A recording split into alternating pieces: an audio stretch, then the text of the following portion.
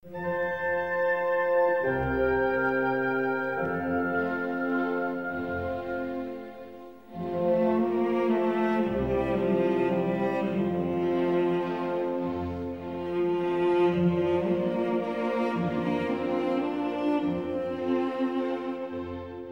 everyone, this is Jenny, Roy, and Lillian. We are students from National Ilan University. Today we're talking about music and the brain. We watched a video from YouTube. The title of this video is Music and the Brain, from Jessica Grant at TED Fit Western U. The music you heard is from Mozart, his famous lullaby. Many parents would play this song to their babies. Some people believe that listening to music will let the babies get smarter, better, and the baby's temper will be more tender. Is that really effective? According to this video, Jessica said that some moms choose classical music to their babies. This trend is known as the Mozart effect. There are several reasons that it is helpful. Firstly, you can stimulate the bonding, communication, and learning before birth.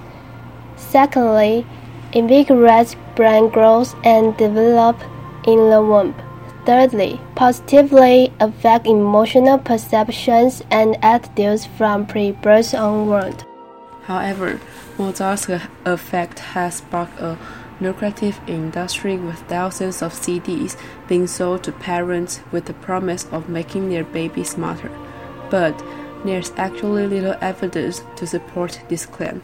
In fact, even the researchers behind the paper that spurred the commercial madness has come out and said that her findings were grossly disappointed and over-exaggerated. There has another video from VoiceTube called "Does Playing Classical Music Make Your Baby Smarter?" In this video has another view. They believed there is more evidence that it's better than random noise.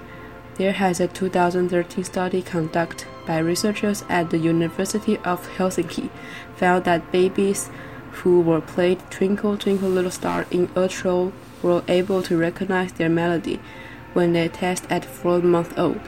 The researchers monitored the baby's brain activation with an EEG while they played different sounds, and those who'd been played the melody in utero had higher level of brain activation. These researchers argue that extensive prenatal exposure to a melody induces neural representations that last for several months. The jury is still out on whether this constitutes true learning, but it's clear that music influences neural patterns. What's more, another study suggests that prenatal exposure to music can impact neonatal behavior. Infants whose pregnant mother were exposed to music, their baby performs significantly better when tasked with following an object with their eyes, responding to animate vs. inanimate objects, and how quickly they recognize that an object was familiar. Those are very big deals to babies.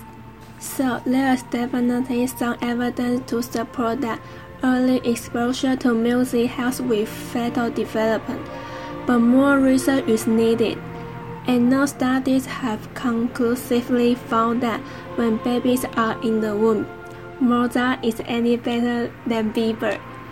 Let's jump to the conclusion. First, some music can help babies have good expression.